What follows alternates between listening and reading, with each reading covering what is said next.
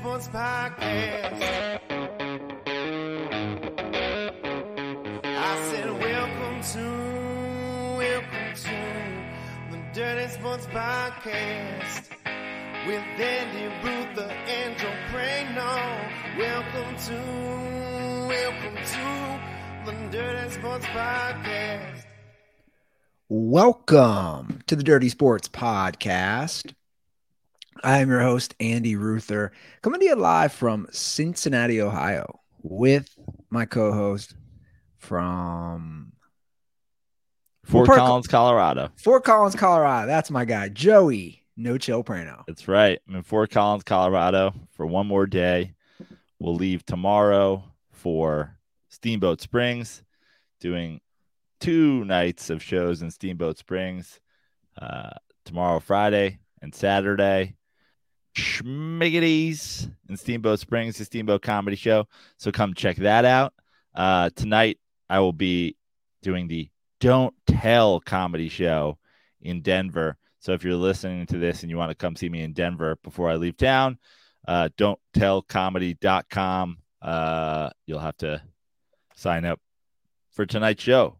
And if you're listening to this and you want to do that, you better do it soon. Also, Andy, while I'm doing plugs, can I get a plug in for us? Sure. A link has been posted on the Comedy House New Orleans website for our live podcast and stand-up shows.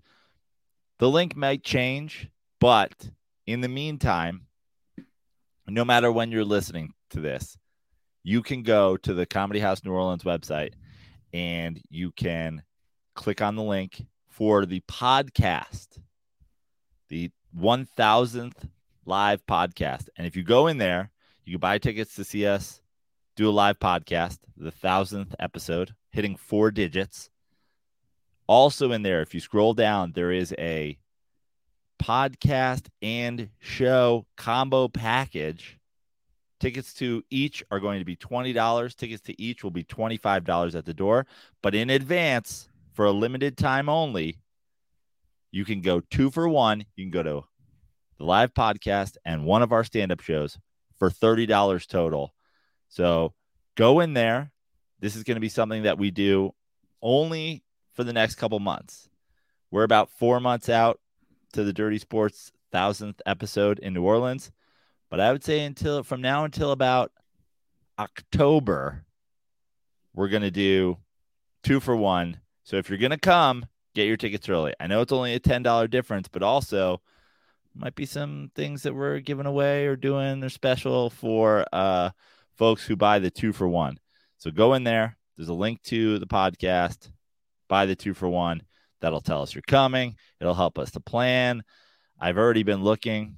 Andy, there's big blocks of seats in the upper portion of Caesars Superdome. So the earlier people get tickets, the more people we know are coming. There's a Reddit thread where I've done a sort of roll call. Add your name in there. It's going to make planning a lot easier. If you're coming, I'd like to sit at the game with you. I'd like you to be at the tailgate. I'd like you to, be on maybe a big DM thread or something like that, so we can all do this together. So get in there and get your tickets now. Go on Reddit and give us your name. Okay, that's it. That's my plugs, Andy. So that links up. I currently have it on the screen. It's comedy.house/tickets. So I can't get a specific link. I just checked, but just scroll down. Yeah. We're the last date that they've got on their calendar. You guys can figure it out. Fingers crossed. They won't all be able to figure it out, but I bought my flight this morning. Let's go. So it got in Friday? I am. And when will you leave? Sunday night or Monday morning? Early Sunday morning. Early Sunday morning. I'm sorry, Monday morning. Okay. I was like, Andy, you're missing the game. Like 5. Whoa. Like 5:30. Bye forever. Well, because I have to be back for my because she works Mondays till 9. Right. So I looked at flights and I was like, either early or I wouldn't be back. Yeah. So, yeah, I think I get in around like 9 Friday. Great. So, yeah, that'll be a fun. 9 p.m. Friday night. Yeah. Love it. So Friday, Saturday, Sunday. I'll have been there a week by then. You will have an apartment leased. Yeah, exactly. You can crash in my apartment. I think people are lukewarm on Airbnb these days, by the way. Don't even get me started on Airbnb and like A lot of people complaining saying, and I'm seeing, I don't know, I'm seeing people being like, dude, I think hotels are kind of back in as the thing. Are you saying that in regards to this in general or in regards to people like online in general? I've just seen a lot of things online, whether they have merit or not, complaining about Airbnb, and I've seen numerous articles being like, yeah, So hotels are the thing I have a now. theory about this actually. I have a theory that this is the big hotel machine propaganda campaign. Like all of a sudden I noticed on TikTok and on Reels, people be like, hey, yeah, I don't want to do your laundry before I leave town. I think I'm going to go back to hotels. And what I find interesting is like there's a whole big thing that was going on. I mean, Airbnb has definitely changed, but I think it's changed because of all this stuff, which is the real complaint and the honest and I think truthful, like the real issue with Airbnb is you can't do 2 days in an Airbnb anymore because they charge you a cleaning fee. That's like, okay, if I was spending a week there, then it's $20 a day, but instead you're just charging me like a full other day to clean your apartment. So I get that, but I really feel like the hotel industry was like, hey, what if we pay like influencers to just start complaining on social media about Airbnb?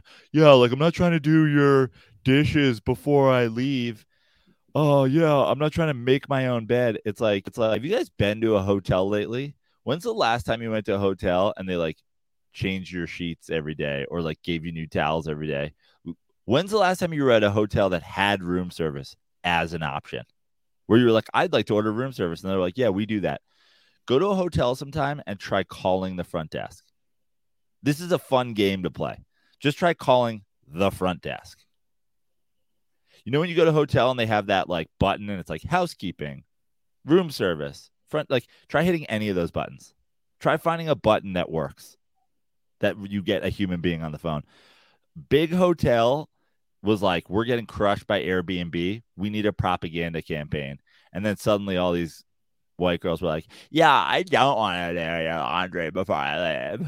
I'm going back to hotels. I definitely, that's the not all come back. I definitely saw a few things on TikTok. That's why I was like, people complaining, which could definitely happen. I think the like them being paid. Yes, I 100% think it. And then also anytime like these things happen, people like jump on a trend.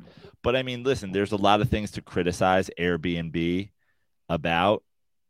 Mostly I think the cleaning fee, but I also think like real estate people, landlords, whatever, were like, why would we sell, like, we have all these houses and now we can't like rent apartments because we're struggling with you this morning, Prano. Well, am I cutting out? Yeah, you're kind of going. Yeah, you've been cutting in and out the last 30 seconds. Let me, why don't you take over and I'll off and on my thing here. Yeah, do your thing. So, yeah, I've seen a lot about that stuff, like Prano was saying, and he's right. Like the cleaning fee has gotten ridiculous, but this all goes back to my point. You're talking about like you can't find anybody at the front desk, which wouldn't surprise me. Where I know I said this like in the last few years, but like, where did everybody go? Like, because there's just no workers. Like the bar has been set so low in general. The other day I was doing self-checkout at Kroger and my thing just, like it does. It just suddenly said, see attendant, because it was claiming I didn't bag something. And the girl was sitting there right by the self-checkout on her phone, just sitting there.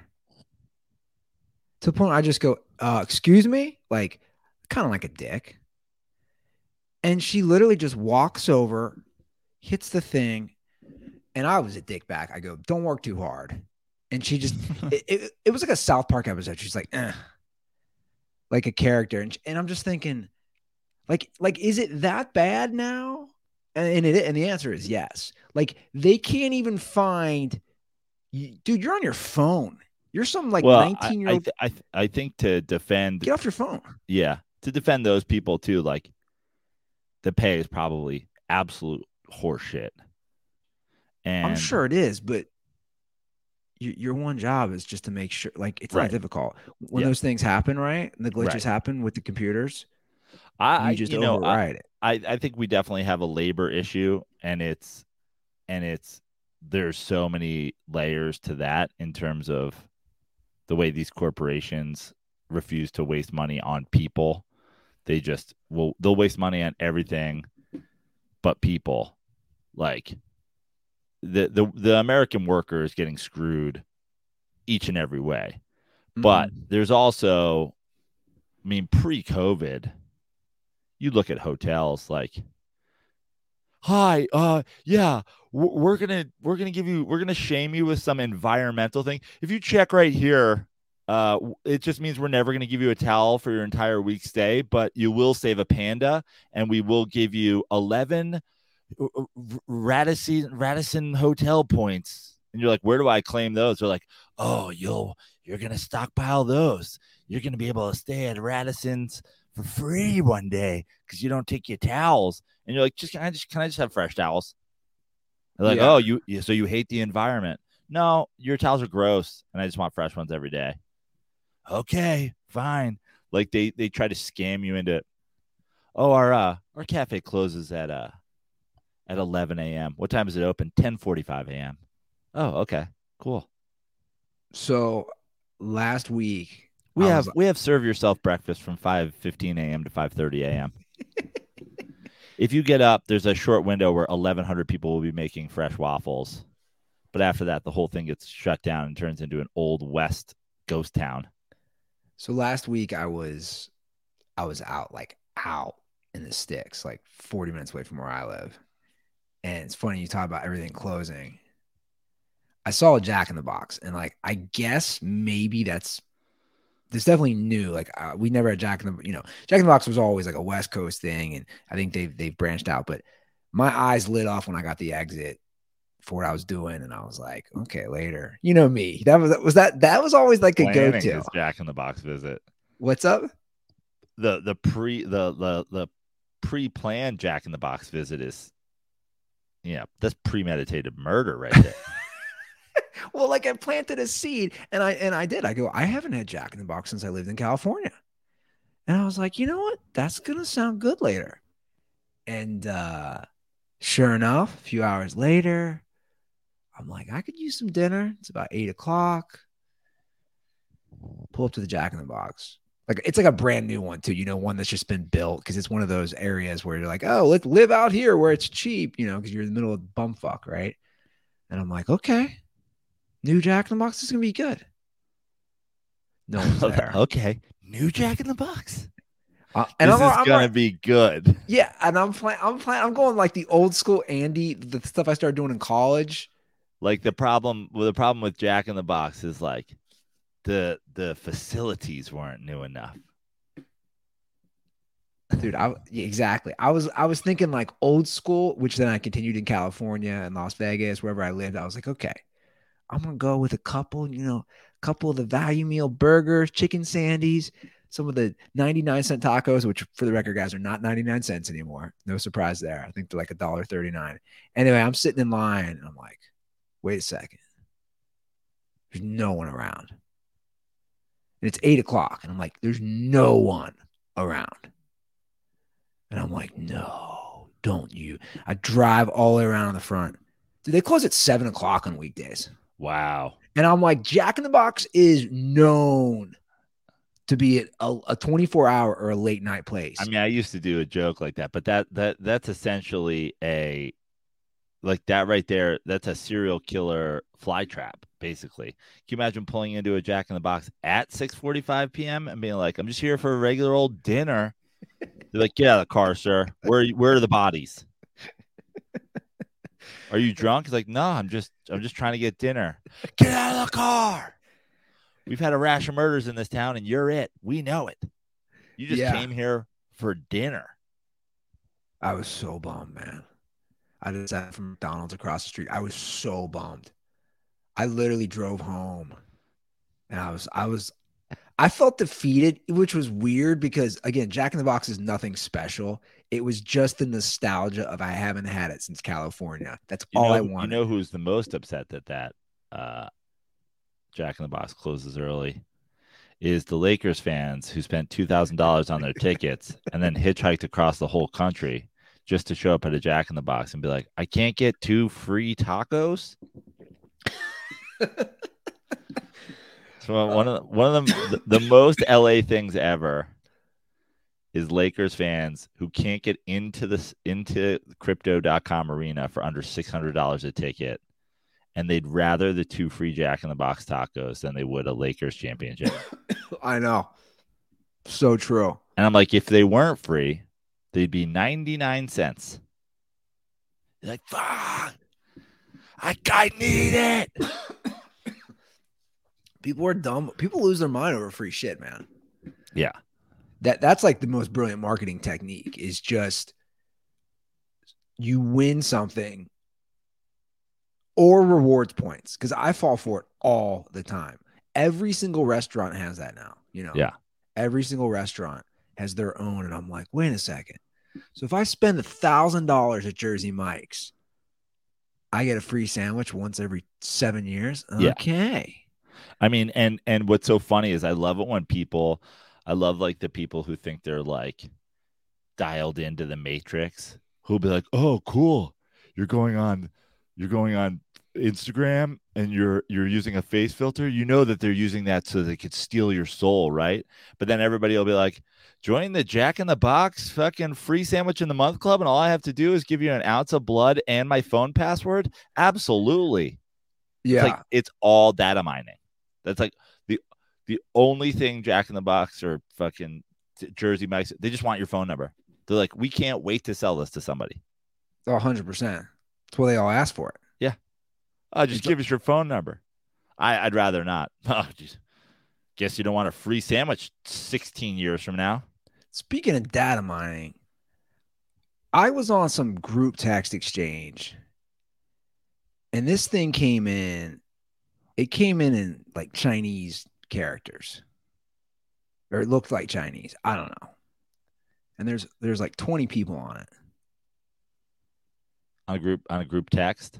To me, and the only number I recognized was Yoshi. And dude, you're gonna love this, bro. Yoshi replied. What's up? Yoshi replied. Of course he did. But get this. What is wrong with him? But get this. There was a link to something. And he literally wrote something like, because I deleted everything. Yoshi wrote like, I'll check it out. Like, thanks for sharing. So maybe it was, none of it made sense. Or I don't even like, I guess I didn't look close enough. Did Yoshi start this? Is he? But you're right. Only Yoshi. Yeah. Whenever I get texts like that, I literally delete first I go and I block everybody and then delete the thing. I don't even want an accident. I should text him about that. I texted him last week. You should text him about that if you want somebody to be going through your phone, because Yoshi's clearly compromised at this point. 100%.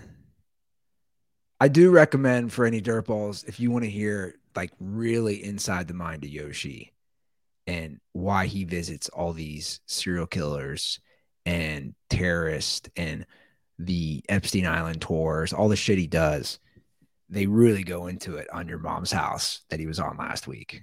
Dude, it's fascinating.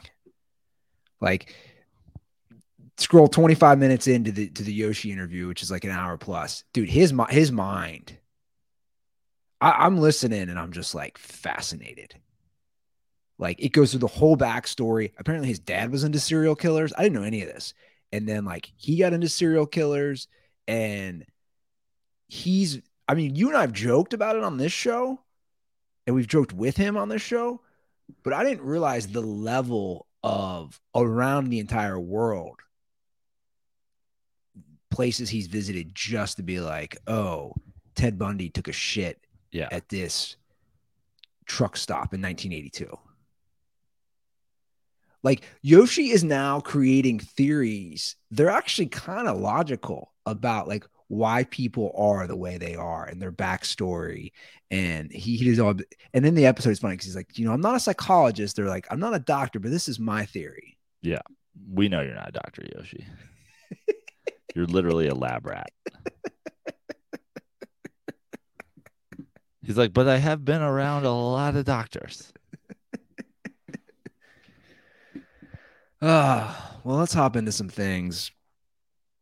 We had a lot going on, I feel, in the NFL world because it's coming up. But before we jump into the current news, I want to bring an update to the whole Michael Orr situation. I am fascinated myself by this because there's so much back and forth since we discussed the lawsuit on Monday. Now the Tui family, of course, has responded, but there's just so much from each side. And also everyone on social seems to be siding so hard one way or the other, where I'm like, to me now as more comes out, this could be maybe a little more blurred. Right. But as we get into this, I have a few thoughts, but I don't know if you've read any more. I'm glad that ESPN did a straight up frequently asked questions, sorting out the biggest claims.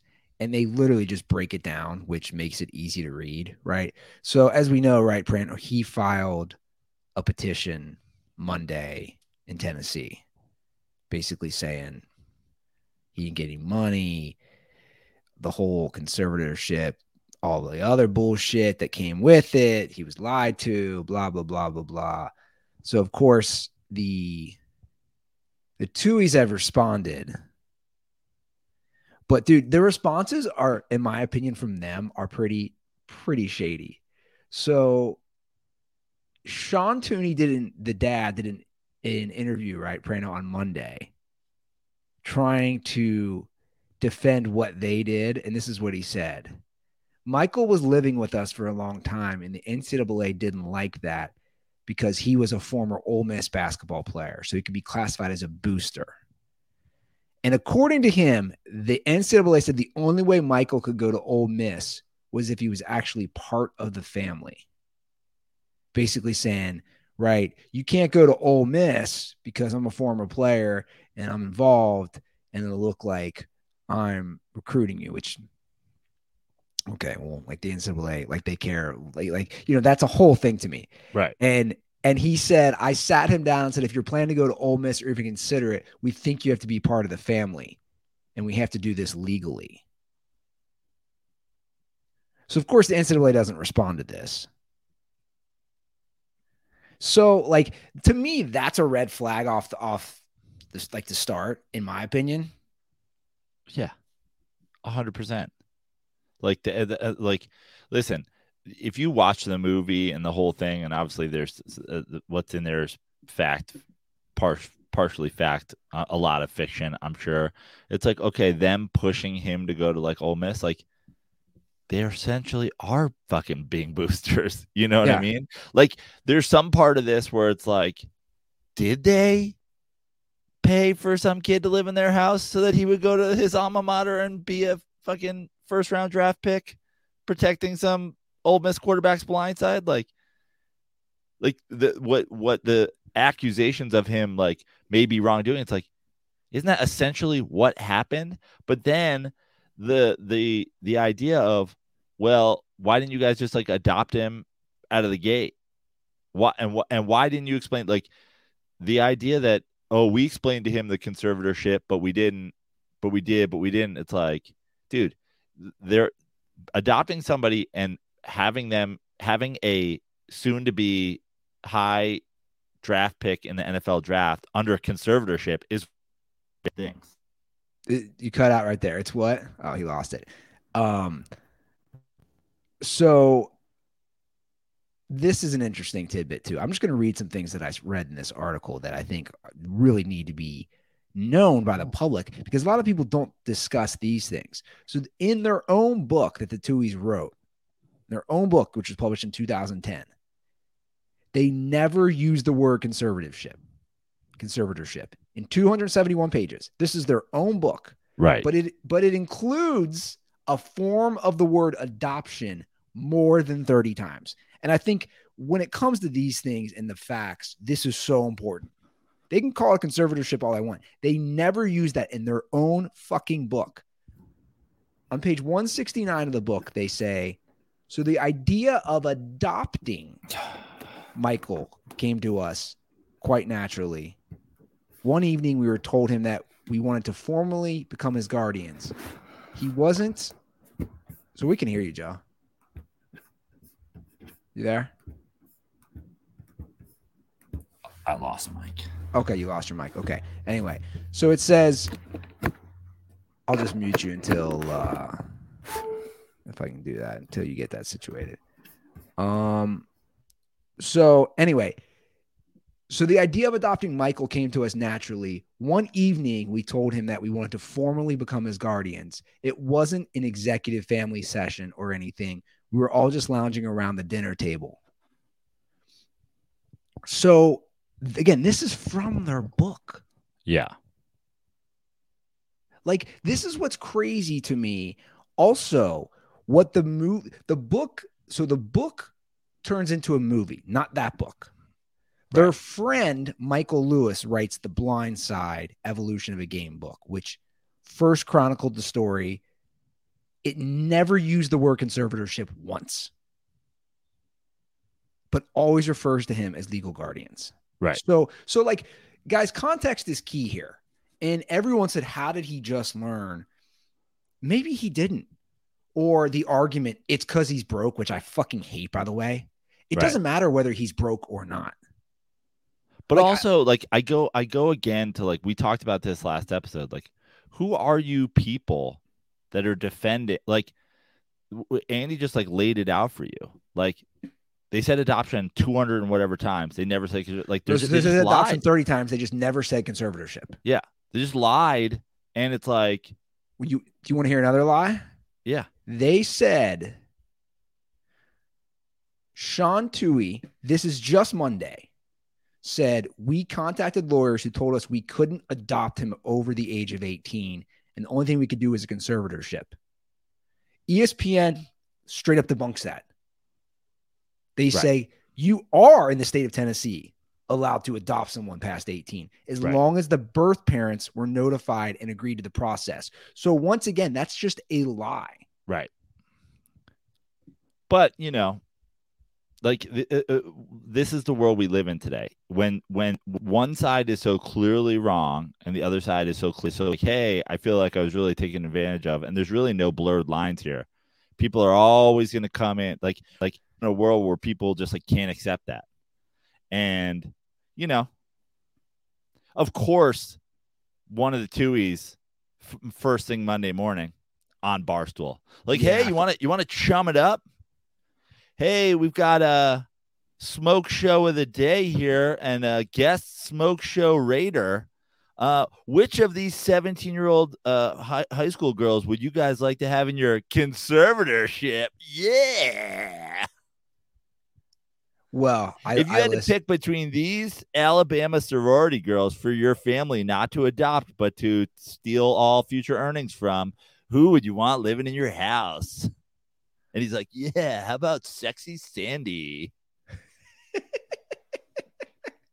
Yeah, I listened to part of that terrible interview.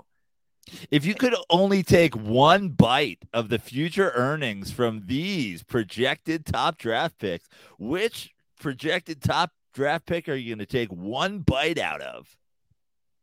Fucking assholes. Well, you know what's funny? What their son said when he went on Barstool? He's saying they didn't make that much money.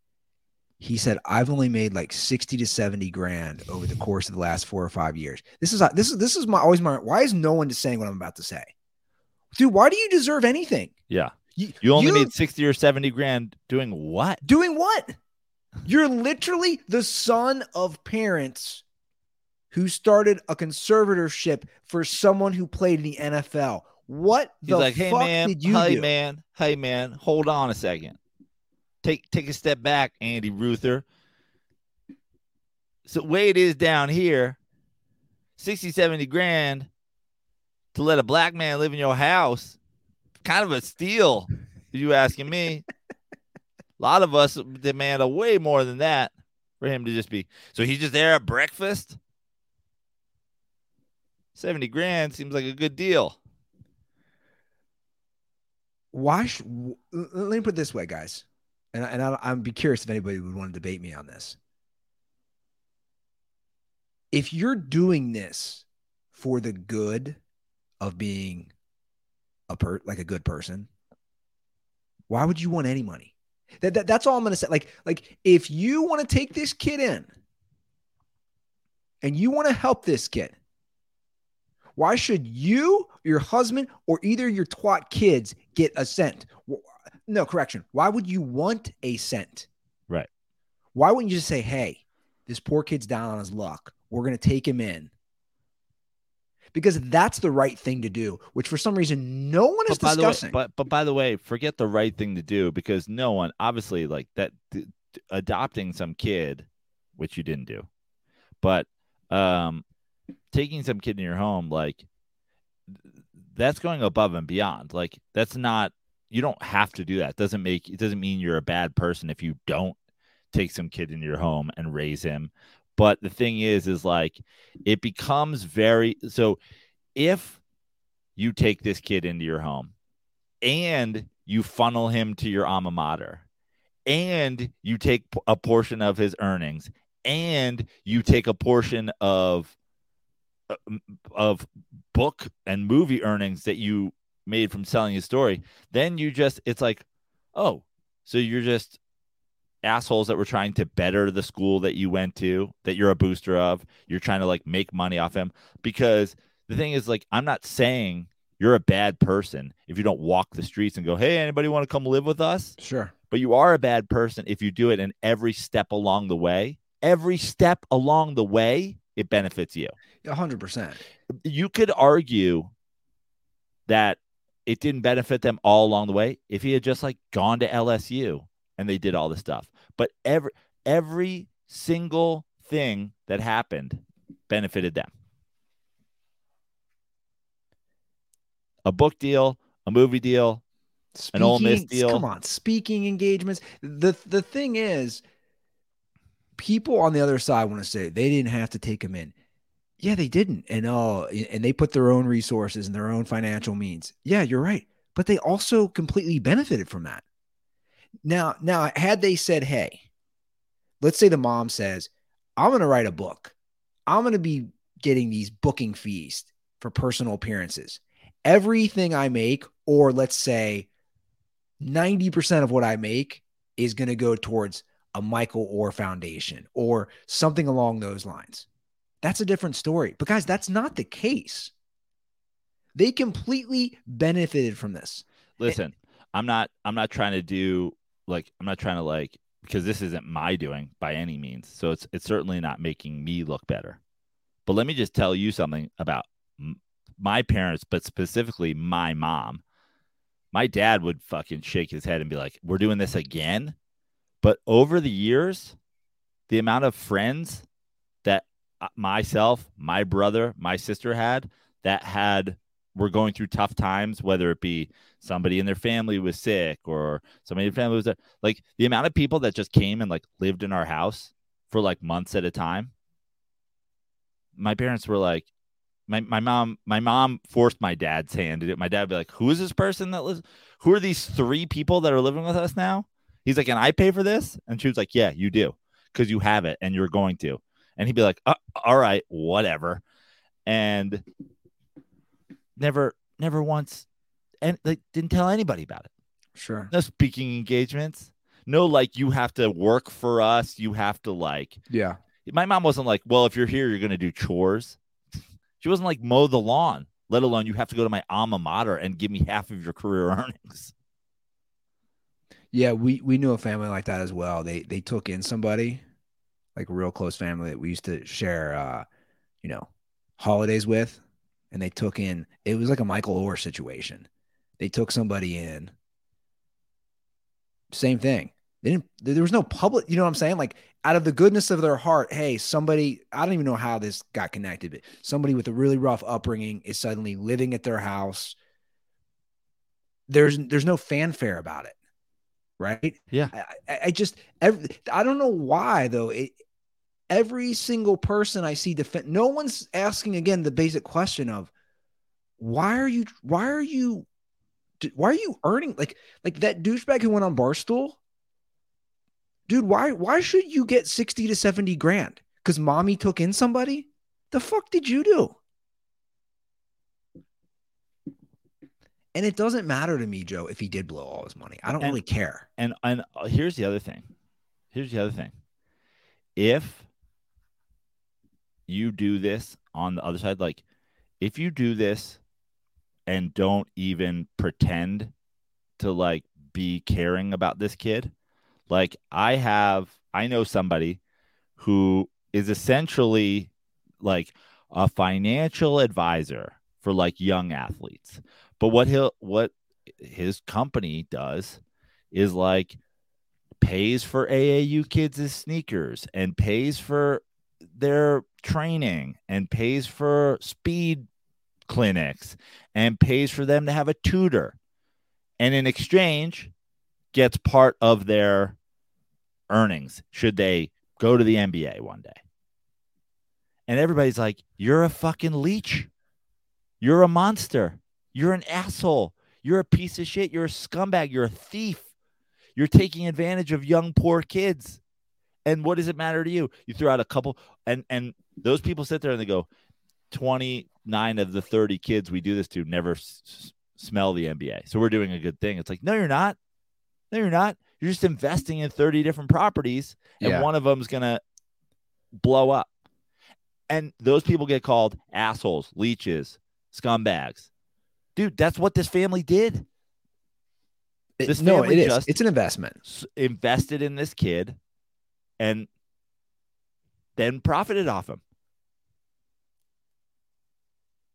They bought Apple stock low, and then they made money off it for years.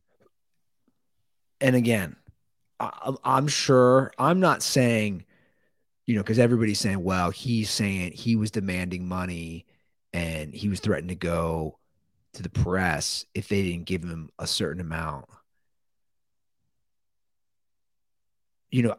Whatever. Like, my response to that is, okay, whatever. I don't really care. At the end of the day, that's what you said is what I care about. Like, guys, it doesn't mean that maybe he's not. Michael Orr might not be doing the smart things maybe right now or how he's handled it at times, but maybe you guys should have sent him to a better school than Ole Miss. Yeah. All I'm saying is you can't deny what you just said and say they didn't look at this as some sort of investment, guys. Because even if he doesn't go to the NFL, any sort of profit they use and say, as the feel good story, which then turns into the book, which then turns into the movie. Like, my point is, all along the way, they benefited. How did they not benefit? No one knows who the fuck they are without Michael Orr. Yeah. Now, the argument would be, hey, no one knows who he is without them adopting him. Maybe, or I shouldn't even say adopting, without becoming his legal guardians. Maybe. We don't know that. Yeah, but also he's been like outspoken too the whole time. He was like, I wasn't just some like inept kid who had never put on a football helmet. He was like, I was playing football. Well, exactly. And if you read his book, if you look at excerpts, he talks about that in the movie. The movie, they make it look like I'd never seen a bed before. Yeah. Like, they make it look like Sandra Bullock taught me how to play tackle.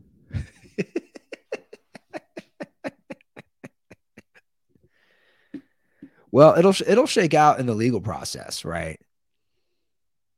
So I'll be following all along.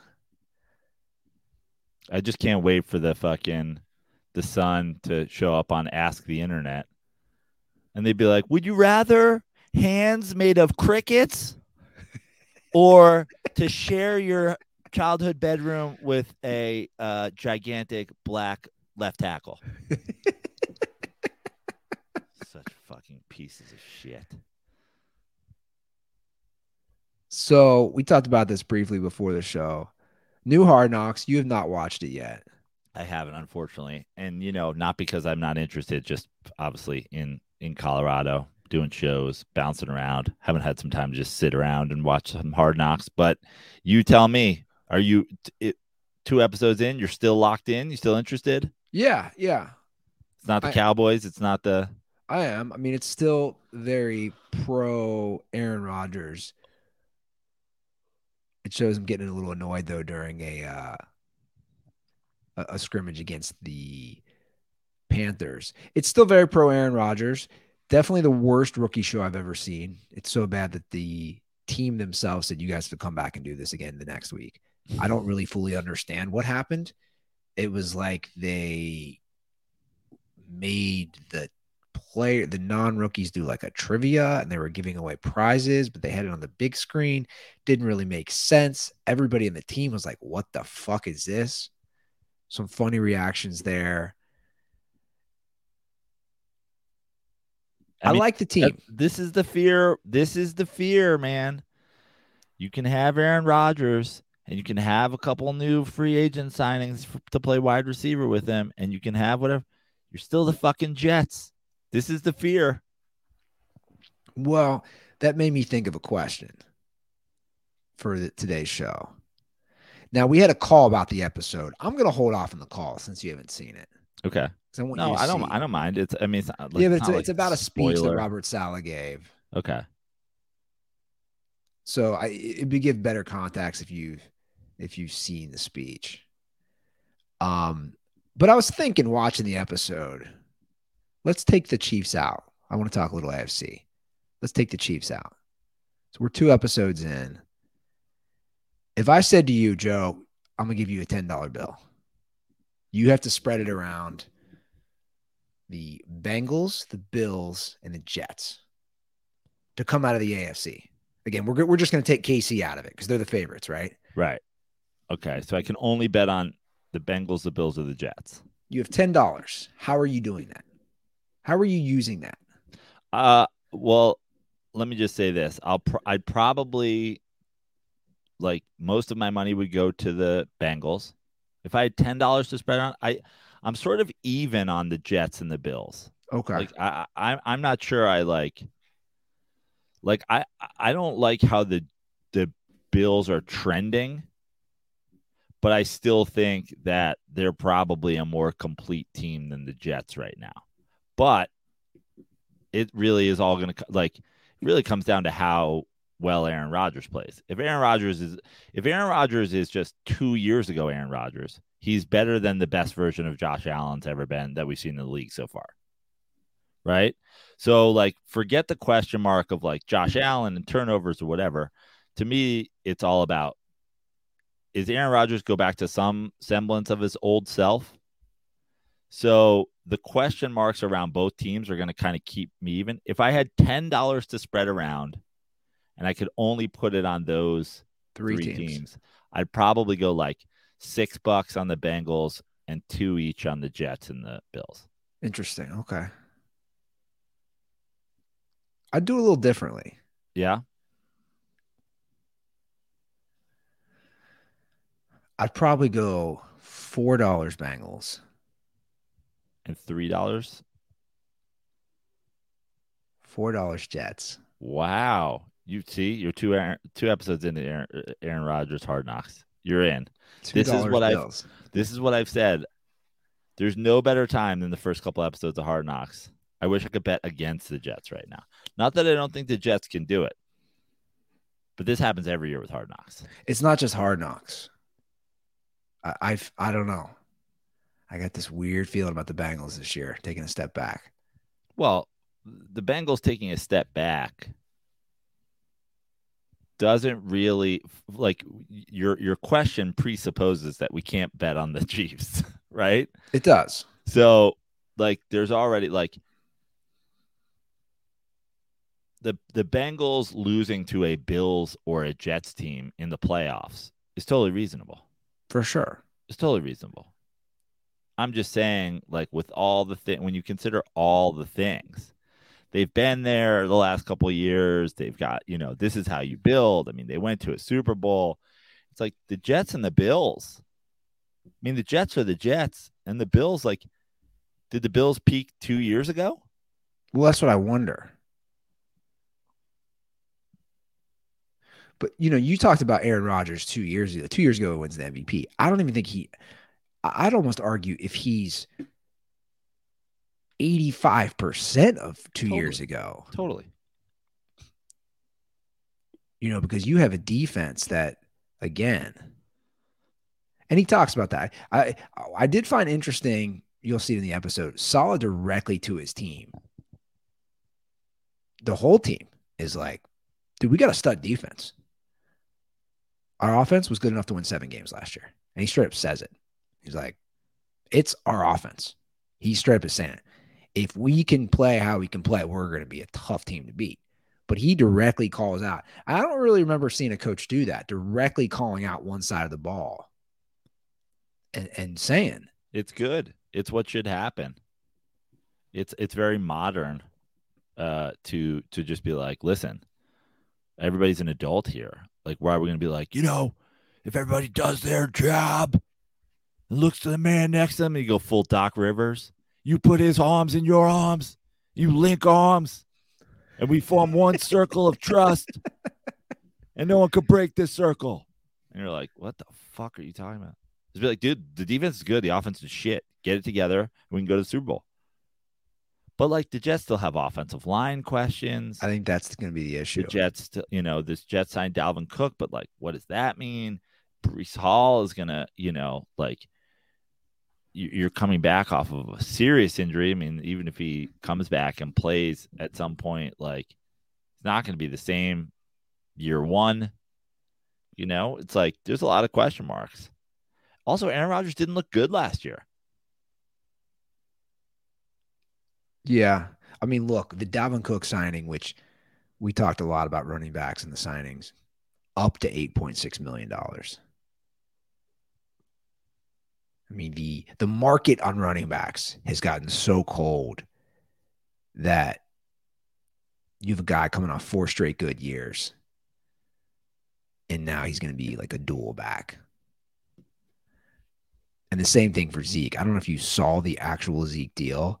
The Patriots smartly just loaded it with incentives. Right. Let me ask you something about the Dalvin Cook situation. When you talk about coming off of 4 good years, and you talk about, like, what the Vikings have built the last few years there, the only explanation is they can't afford him, right? Not that they don't want him. I'd assume so. I mean, I love it when Kirk Cousins' contract just continues to ruin lives. Well, that's another part of that situation. Kirk Cousins now loses his top performing running back. More pressure's on him. And not enough people are talking about that. Dude, the Vikings are, I mean, you talk about a team that's going to take a step back. The Vikings are going to be a 500 football team. You think? Yeah. I think the Vikings will be 9-8 or 8-9. You got fucking, it's just your offense just now is Captain Christ and his security blanket. Who has more yards from the scrimmage this year? Dalvin Cook or Ezekiel Elliott? That's an interesting question. Because it is an interesting question. Because Zeke will get more of the load, I assume, up in New England. Yeah. I'm tempted to still say Dalvin Cook. I mean, Zeke, it's like Dalvin Cook the whole time. I'm like, Dalvin Cook's good. Zeke, you're like, dude, he has moments where you're just like, what the fuck are you doing? Yeah. So we got a call about Justin Fields I'm going to play since we're talking a little NFL. Oh, here we go. Is it Justin Fields MVP talk? No, it's the other way. Okay, cool. Because the Justin Fields MVP talk at this point is like, what the fuck are we talking about? Why Well, not? you'll Why not love Kenny this call. Pickett MVP talk? Why what we just pick random dudes? You'll love this call in. 310-359-8365. That's our hotline. Hey, what's up, guys? One thing I really like about this show is that you guys are very, very on point for the most part when it comes to guys who are underrated. And I think you guys do a pretty good job with the quarterbacks. But I think the guy that's become the most overrated, even worse than Kirk Cousins, is by far Justin Fields. And maybe you guys haven't really been paying attention to this, but people have been overrating the fuck out of this guy. Like, he was considered a top 100 player, and people have him as like an MVP candidate. People have him ranked as like a top 10 player. Like, the guy can't fucking pass to save his life.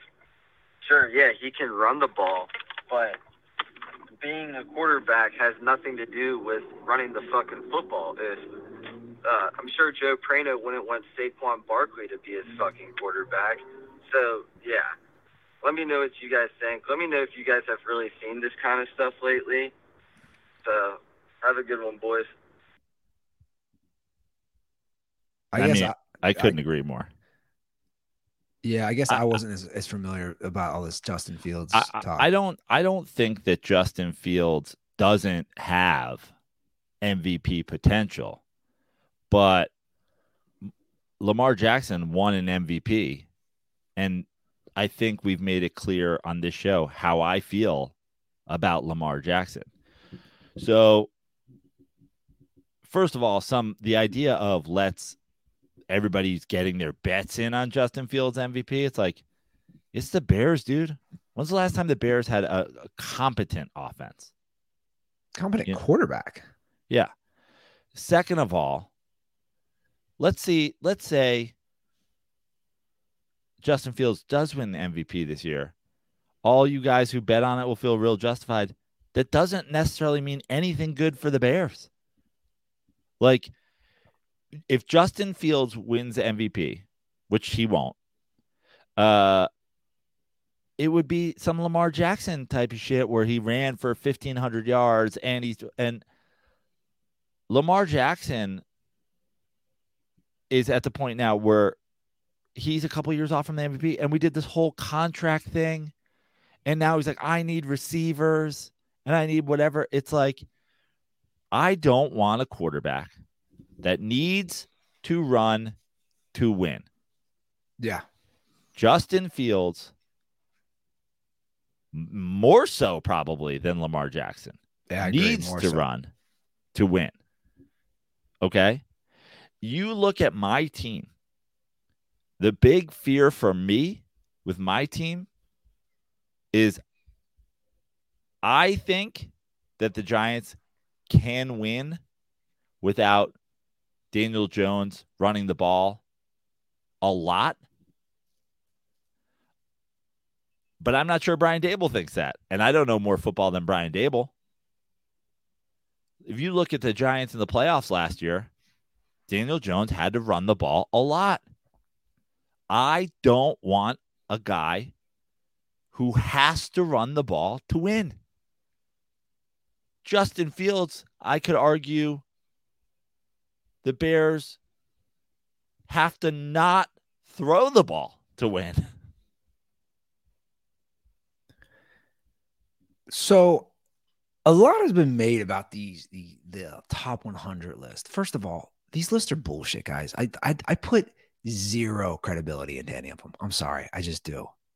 Like, I don't care who made them, the players, the GMs, executives. Like, they don't mean shit to me.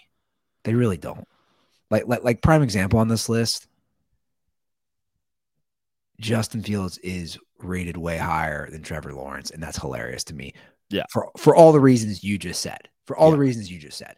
Guys, this is 2023. And to be honest, it's mind-blowing now that people still haven't figured out. Your quarterback cannot be your running back. But also, you got to look around the league. If you look around the league, how many teams do you think that you could name legitimately, how many teams do you think you could name? And maybe just ramble them off the top of your head, where you feel great about their coach and you feel great about their front office. 6 teams? Ooh, that's tough. 8 teams? Do we feel pretty good about like Seattle and Pittsburgh and San Francisco, and the Patriots, Kansas City, Philly, maybe the Giants? Like, how quickly do we run out of teams? Like, do we feel great about the and by the way, I threw the Giants in there. That's like since this regime started. There's certainly not a long-term fucking thing, but like we don't feel that way about the Dolphins. Way too early to tell about the Jets, right? Way too early to tell about. I mean, the Cowboys will never. Like, is it a third of the league? Is it a quarter of the league? Well, even the Bengals, like you know, their coach. You feel good about their coach? I probably feel better. You know, I've been critical, but front office, no, not even close. Not even close. Burrow's not. And by front office, I mean GM. Like, forget the ownership situation. That's what I I mean. Like Burrow's not signed. Right. But like, so when you say the top 100, this is voted on by the GMs and coaches. Okay, 75% of those guys, 75% of the people voting for these things will be fired within the next 4 seasons. That's just facts.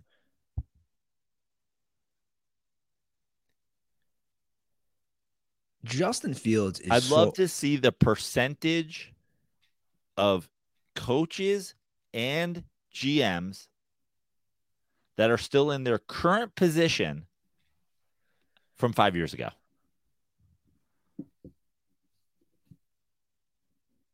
It's probably pretty small. My thing with Justin Fields, well, first of all, is he a fun, dynamic player to watch? Yeah. Some of these runs are just absolutely insane. It's just like the Lamar Jackson situation, like you said. No one's ever argued any of these guys aren't a world-class athletes. Justin Fields takes shits that are more athletic than the entire bloodline of anybody on or listening to this show. But with that being said, he started 25 games, guys. Year 3, that's where they turn it around, Andy. Historically, year 3 is where you become an MVP candidate. Look at what happened to Lamar Jackson in year 3. Look what happened to Josh Allen in year 3. You know, in the 25 games, he's 5-20. I know it's a team sport. He's completed 59.7% of his passes, and he's thrown 4,100 yards in 25 games. He also led the NFL in sacks last year, guys. He also led the NFL in fumbles with 16. I'm just saying, like, these are stats I don't want in the modern NFL, right? That's why I keep saying, like, it's 2023. What are we talking about? I don't want to have the QB who leads the league in sacks and fumbles and also can barely throw 2,000 yards. Sorry, I don't want that. Personally, it doesn't equal playoff wins for me. It doesn't equal regular season wins for him so far. So maybe that'll change. You know, the Lamar Jackson comparison is pretty similar, which makes me want to share a little thing I saw. I sent this to you and Randy Ruther. I was laughing out loud when I read this. The headline says, Ravens offensive coordinator Todd Monken using routes pitched by Lamar Jackson, and simply reading a few paragraphs made me laugh. How now Lamar Jackson is giving plays to his coach, blah, blah, blah. But the funniest part about that is that Lamar Jackson is saying that he's seeing plays he saw on social media. Guys, I couldn't make this up. So your franchise quarterback, and I know people are going to say Ruther just dunks on Lamar. I don't care. Get in here. Be coming close. Have you guys heard of Spider 2Y banana? Bro, this is fucking crazy. This is from Lamar Jackson's own mouth last week. I was just on social media and I saw a couple of routes and I sent it to QB coach T. Martin and he was like, I'm going to relay that message to Coach Todd Monken. Jackson said after Tuesday's joint practice. Coach Monken liked the play, so he put it in practice. Guys, your franchise quarterback is seeing plays on TikTok and he's like, yeah, maybe I should run this at the professional level. Sorry, this doesn't make me feel good about Jackson. He's like, guys, I've been on the internet lately. I have some personnel suggestions too. Have we thought about signing Darren Sharper, one of the most hardest hitting safeties in the league? It's unbelievable. I watched this guy on the thing. I think his agent might be Gumby. So now also for the first time, they're going to give Jackson the ability to audible. Guys, I'm not making this up. So Lamar Jackson, this is his 5th year. Dude, you've been in the league for 4 years. This is your 5th year, and they're just now saying you can audible. Again, Ravens fans, come at me. I'm here for it. That doesn't make me feel good about my quarterback. Do you think Patrick Mahomes or Joe Burrow or Justin Allen weren't audibling by year? Who even knows? Their first year? Their second year? I'm just going to let everybody dunk on you for saying Justin Allen, but that's fine. Who did I say? Justin Allen. But Joe, we know what you meant. You know, Josh Allen. But I honestly, I do like the combined powers of Justin Herbert and Josh Allen. That would be a fucking legit quarterback. I know people think I'm just a dick about Lamar because we all know how I feel. I just don't think he's going to win you anything. I don't. But the notion that he's getting plays off TikTok and Twitter. Dude, listen, like we've talked about it at length. Guys, if you want to follow our TikTok, we're still on TikTok at The Dirty Sports. I put it up yesterday. I put up most overrated player in Knicks history, Carmelo Anthony. That's troll. You don't know what the fuck you're talking about. How about this? How about name one thing Carmelo Anthony did above average besides score, which he did inefficiently? How about, and then they'd be like, oh, you're, so somebody goes, you just hate black people. I go, what? That's funny. And the bottom line is like, it's, Lamar Jackson getting his plays off of social media, getting his plays off of Madden. It's exactly what the fans do too.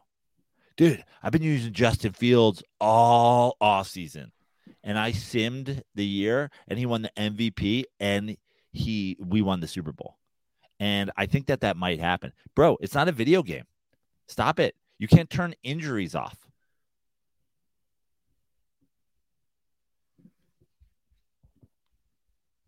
Well, speaking of that, I just made a bet.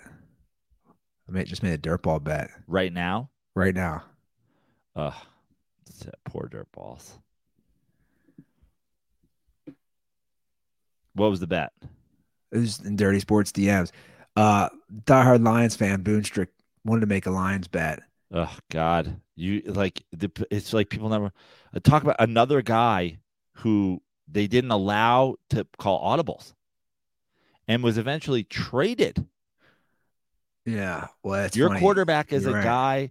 Your quarterback is a guy who was on a team with a great coach, not allowed to audible, eventually traded. They immediately won the Super Bowl. Immediately won the Super Bowl. You're dating a girl. You guys live in a fucking row house. You guys are using fucking food stamps. She divorces you, marries another guy, and is suddenly first lady of the United States of America. And you're like, dude, I don't know. Like, I think I might have been the better choice. Are you? You fucking lunatic. So this isn't a crazy bet, as far as I think from his angle. Because for the record, I don't. This isn't one where I'm like, oh, I feel so confident. I'm 50-50 on this. It's just them winning a playoff game. Yeah, I think they could win a playoff game. And so do I. But I said for fun, let's do it. But I'm also motivated. The NFC is just so down. Did you see what Dan Orlovsky said after what you just said about Jared Goff? No. Because that's funny. You didn't even see that.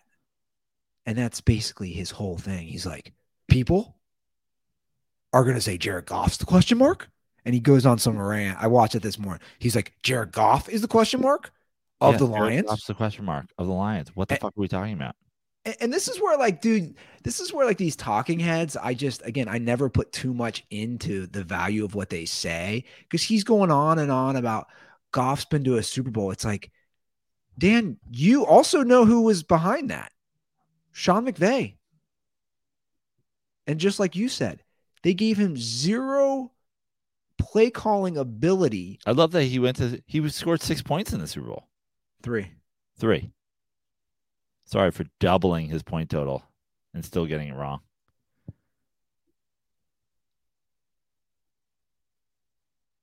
Dude, it's not that hard. Like, when you watch Goff on both teams, Goff is great at making the easy play. He is.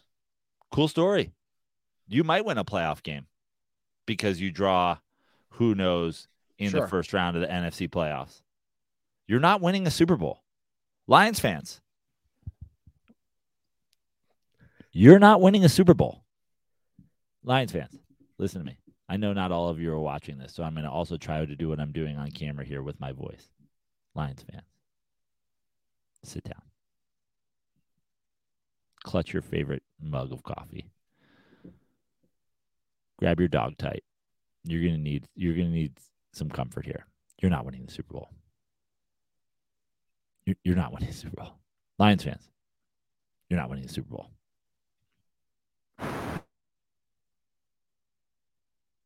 You know what's crazy too about the Lions fan situation? I'm picturing Lions fans.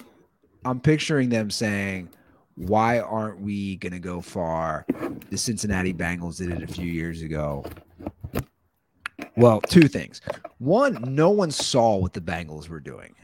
No one saw that coming, right? Like the Bengals straight up surprised everybody that year, which I think is one of the things you need to do. The expectations for the Lions were so high. And the second part of that, again, is Jared Goff. Like, if you can't win a Super Bowl with the Rams defense and Sean McVay, you're not winning one in Detroit. You're just not. Sorry, guys. You might win a playoff game. You're right. There's a good chance because the NFC's dog shit. Yeah. The Giants won a playoff game last year. Giants aren't winning the Super Bowl. So, I don't know. But the notion that Goff isn't the question mark, he is the question mark because they have a nice roster in Detroit. Yeah. Well, that's the problem with Detroit right now, right? Is you can think anything you want, but like coach, quarterback, defense, that's the big three. Coach, quarterback, defense. I have question marks about 2 of the 3 of those, but really 2.5 of the 3 of those. Like, it's not like their defense was great last year. No, they had some rough moments. But you guys did score a lot of points on some really bad teams. So you got that or games where like the Eagles are beating you by 3 touchdowns and you come back and make it close. A lot of those games too, right? Where it's like you're getting your ass kicked. Sure, you make late pushes in games. Now, look, that division is so winnable for them. Right. But what's the other team that didn't make the playoffs that is suddenly NFC champion? Like how do we do this? You know who's going to be the NFC champs this year? This team that didn't make the playoffs last year. Again, I just think it's such slim pickings, right? So you have the Eagles and the Niners, and then the Eagles and the Niners. What? Both of them decide to play a split squad game and a meteor hits the fucking field, and so now you're the NFC favorites. I love that we're just like dismissing the two clearly best teams. Like, oh, well, I guess technically they could both play in a playoff game. They could draw each other. One could be the 1 seed and the other could be the 3 seed, and Detroit could be the 2 seed. And then Bane could show up in the middle of the game.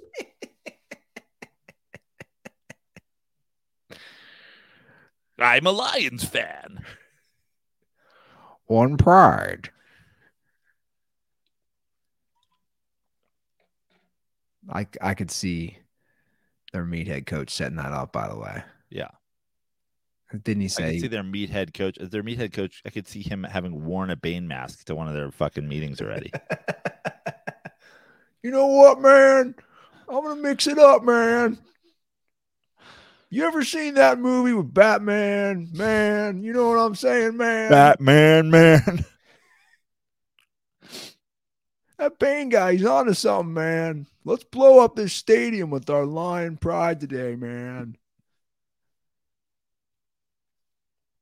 You know what Two-Face had, man? Grit. Like, shut the fuck up.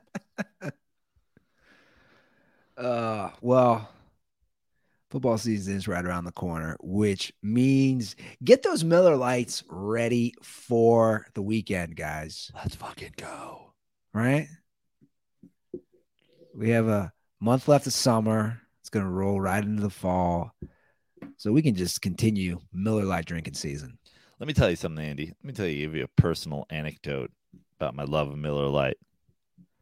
Miller Coors is one company, you know, Sure. But I will never live in Colorado because Colorado definitely leans more to their old school. Like, I know it's a conglomerate now, but they love their Coors here. Sure. And listen, as a guy who supports the Miller Coors super brand, that's up to you guys, but it ain't for me. It ain't for me. I'm a Miller Lite guy through and through. Take me back to California where I can get my Miller Lights. But, you know, I feel like I'm mining for gold nuggets here. The way I find a Miller Lite, I'm like, can I get a Miller Lite? Like Coors Light? I was like, listen, I mean, I know the money's all going to the same place, but no, thank you. That's not what I'm looking for. I'm looking for Miller Lite. Yeah. No, I feel you, man. It's a behemoth around here. Miller Lite, I would probably say, is the most popular beer in Cincinnati. You can find it anywhere. They're the official sponsor of the local team here.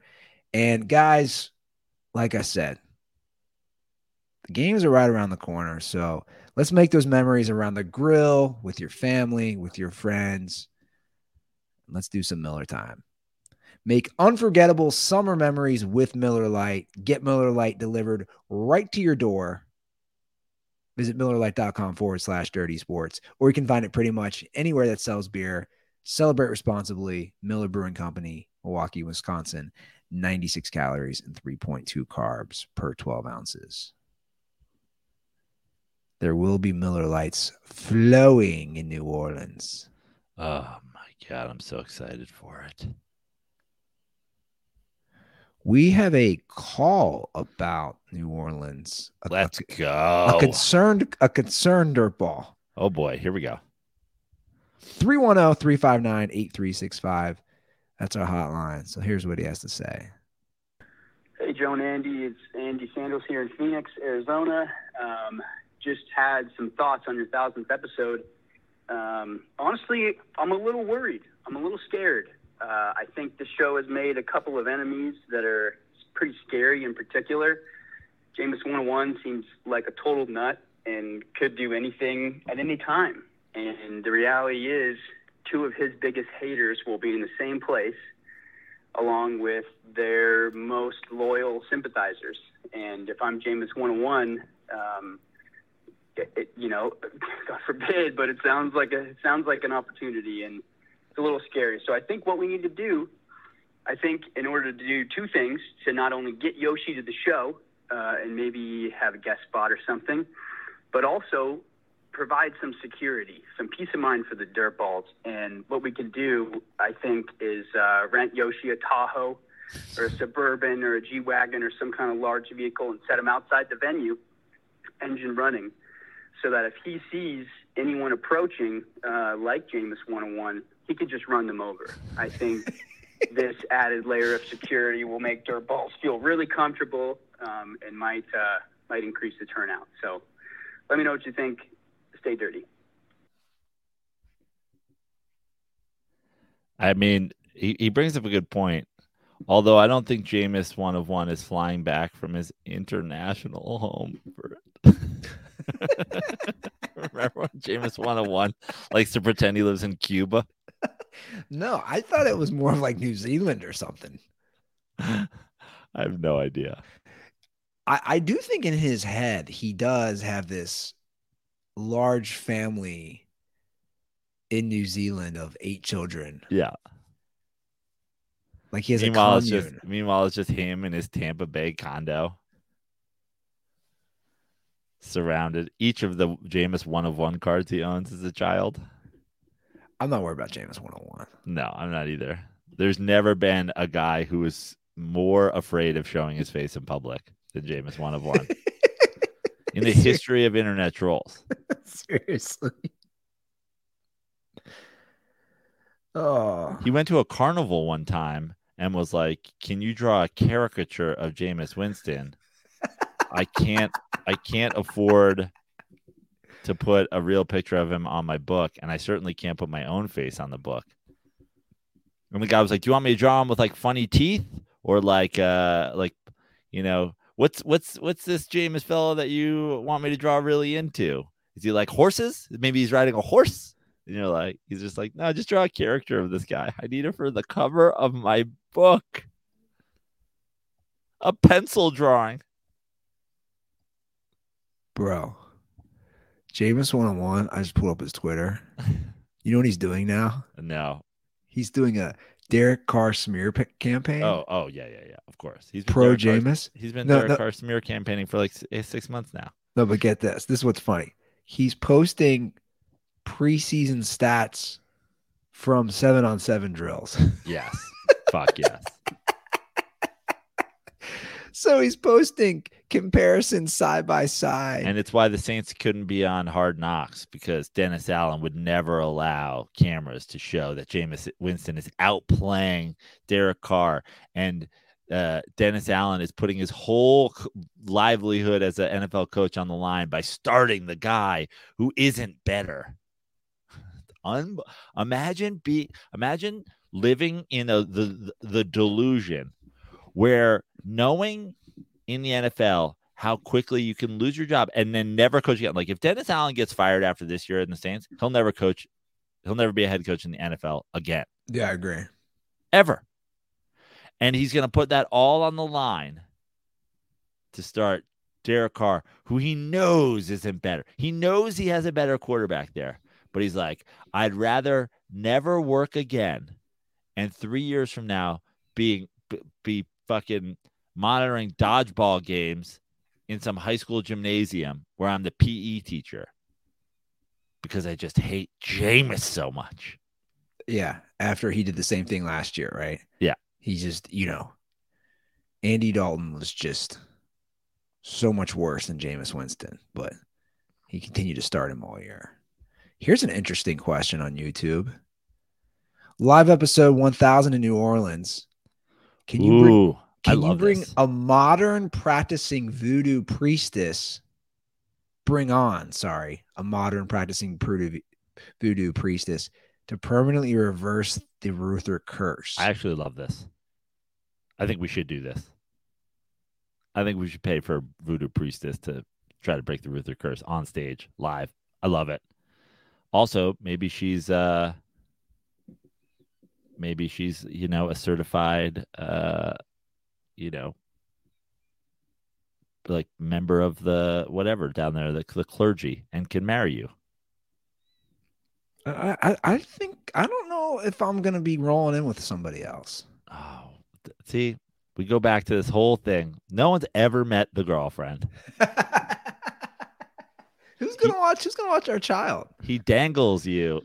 Andy loves to dangle. Oh, this is gonna happen. Come to Cincinnati for the Monday night game. You'll finally meet her. I tossed it out there for New Orleans, but it's more of, hey man, I don't think Can't you just can't because her parents still work. Can't Isla just do overnights at daycare? I mean, she's there most of the day anyway. Can't you send her to daycare camp? Pack her with a little Dora Explorer bag. Be like, we'll pick you up in 4 days. Try not to get the croup.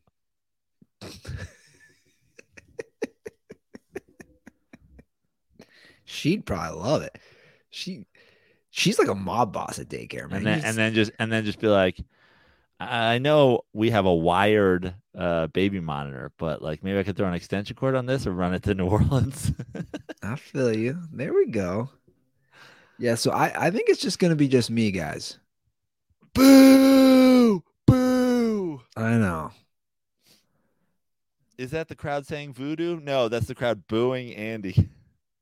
Which leads me to my next call, because the racket of flying, don't even get me started. The next call is about ticket prices and that racket. And at this point, I don't know who has more of a racket when you buy a ticket to a concert or a sports event, or you book a flight and all the upgrades and every little thing they want to charge for. But let's get to this. Hey, boys. It's Brian Heinrich calling in again, and I am just perplexed with how bad ticket prices have gotten. Like, I'm not talking about, like, the price itself. I'm more so talking about, like, the fees with it. Like, I bought my brother, me and him, Bears tickets for his birthday on Ticketmaster, and on top of the, $108 for each ticket, they charged me a $25 processing fee per ticket. So I ended up paying $50 extra for bullshit, non-existent fees. And, like, I know you guys have touched on this topic before, but my question is, like, how do we get around this as, like, fans? Is there a ticket app that isn't as bad with fees? Is there another way to just buy tickets that I'm not thinking of? Like, is there anything we, the people as fans, can do to, like, get them to stop this? I mean, probably not. But, I mean, I've never been fucked in the ass before, but it sure feels like I was. And I'd rather dirtballs not feel that same way when they buy their Saints tickets. But, anyways, thanks, guys. And condoms are for Taylor Swift. If she actually gave a fuck about her fans and people, you tell the ticket site she's not going on tour of her fans and being charged $700 for a damn ticket. So, thanks. Yeah, but she's the devil. This seems like it's going to be a plug, but it's not a plug. I went to the Strokes at Red Rocks on Monday. Epic, one of my all-time favorite bands at a bucket list venue. Awesome show.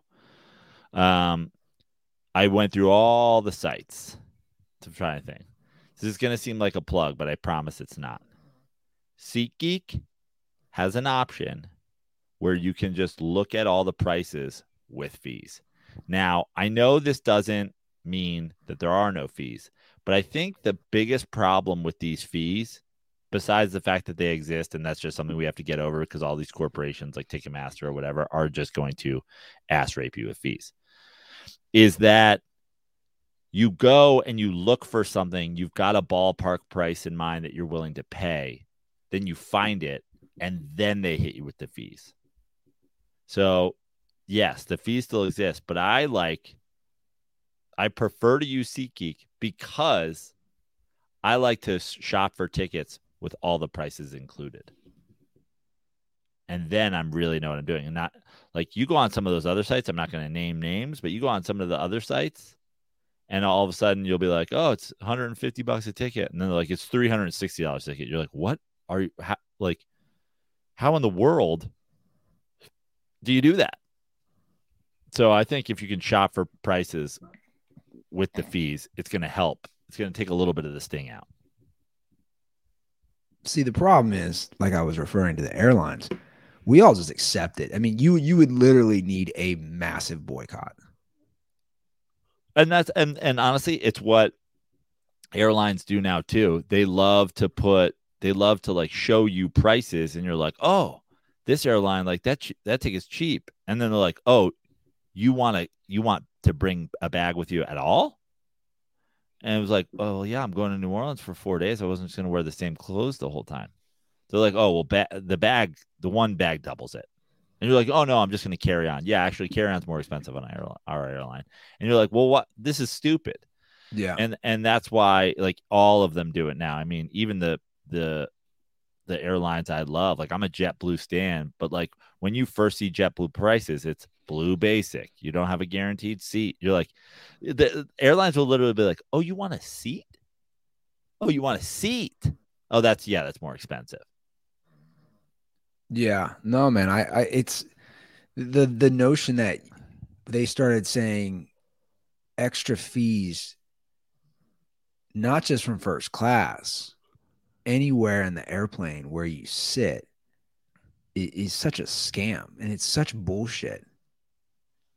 And it's infuriating. It's the same way with concert tickets. Yeah, you're going to order tickets, or you're going to order tickets for a game. That's just a completely made up fee. It is. I'll just say, he's saying $25 each ticket processing. What does that even mean? Yeah. What does that mean? Because if you go in person, there's none of that. If you show up to a stadium and you buy your tickets in person, there's no processing fee. It's a fucking scam. It's pretty infuriating. But again, you're stuck because nobody's going to do anything about it. You know what's a good ticket deal? Podcast and a show, $30. Comedy House, New Orleans, December 16th. Podcast and a show. Might even get a. You know what the hidden fees are?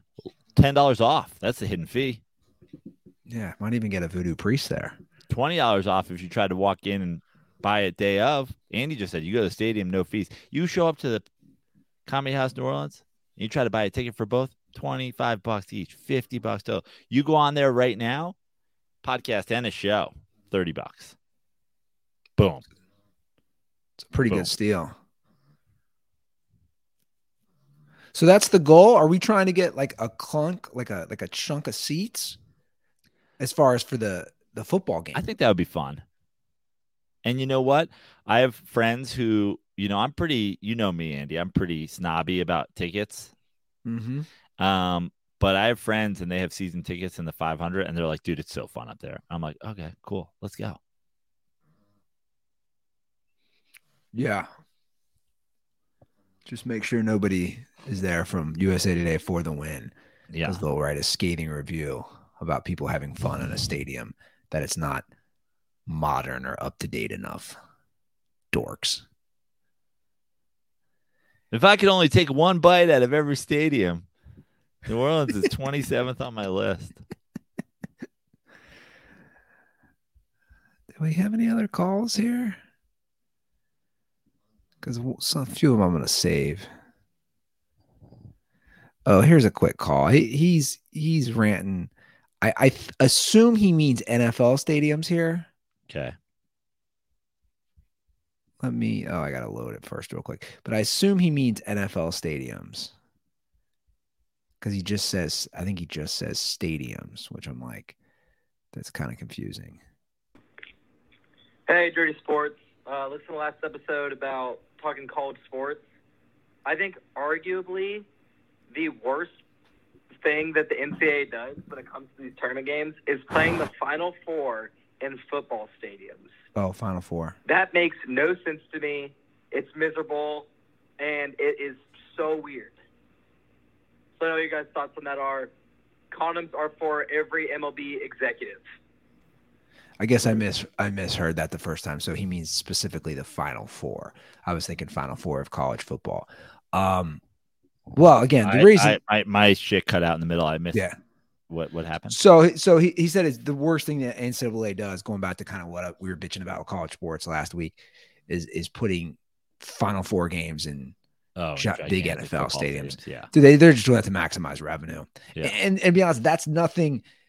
In the past, they do that sometimes. Sometimes they wouldn't. Like even in the 80s, like you could pull up Final Four in the Alamo Dome or whatever in like Houston at the Astrodome. Yeah. So I mean, like they didn't always do that, but a lot of times that's really nothing new. I mean, the infamous Chris Webber, in the early 90s, that's at the Superdome in New Orleans.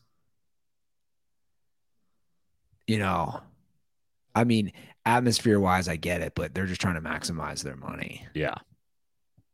So, and look, they're not fun. I've been to NCAA tournament games in a dome, and I've been high up, and sorry, I'm having a flashback, dude. I'm just laughing to myself right now.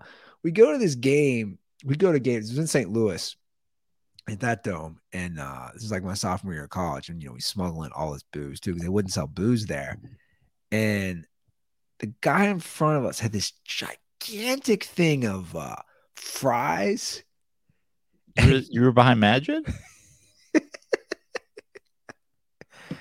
And he had a million ketchup packets, and he just kept ripping them up and putting them in, and he kept digging his fingers in, and he lifted his fingers. And this is a grown-ass man, like in his 50s, and they were just so full of ketchup, and it was going everywhere. And I just remember how disgusted me and my buddies were. And dude, I'm a 20-year-old kid who was also disgusting. My point is, if I'm repulsed by how you're eating, and we couldn't stop laughing, and he was by himself, talk about serial killer. So that was my one memory of a NCAA game in a dome. We kept calling him T-Rex because he was going in with his little hands. Okay, this makes no fucking sense. 310-359-8365. Give us a ring. Get those tickets to New Orleans. Absolutely. Get your tickets to fly down. Get your tickets to the show. Like I said, it's pre-sale only, like early bird special only. We will eventually take down that 2-for-1 deal, 2-for-1.5 deal. So get your tickets to stand up in the show and the podcast. You can come see me in Colorado this week, tonight, Denver, tomorrow, and Saturday in Steamboat. You can come see me in LA for the next couple of weeks. I'll be back. Vegas, end of October, Alaska, November, New Orleans, December. Come see a show. JoePrano.com. I'm on all the social media at Joe Prano. We're on TikTok where I'm triggering basketball casuals at The Dirty Sports. I'll have to check it out. I'm still waiting for the first Andy Ruther rant on TikTok.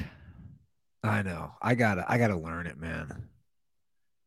I have to just literally sit down. I know it sounds stupid, and just kind of look at the app, Google how to do it, and then I'll do a rant. You have to teach me how to do the picture-in-picture thing. Yeah, I can teach you the green screen. All right, guys, that's our show. Have a great weekend. We'll see you guys on Monday. And as always, stay dirty.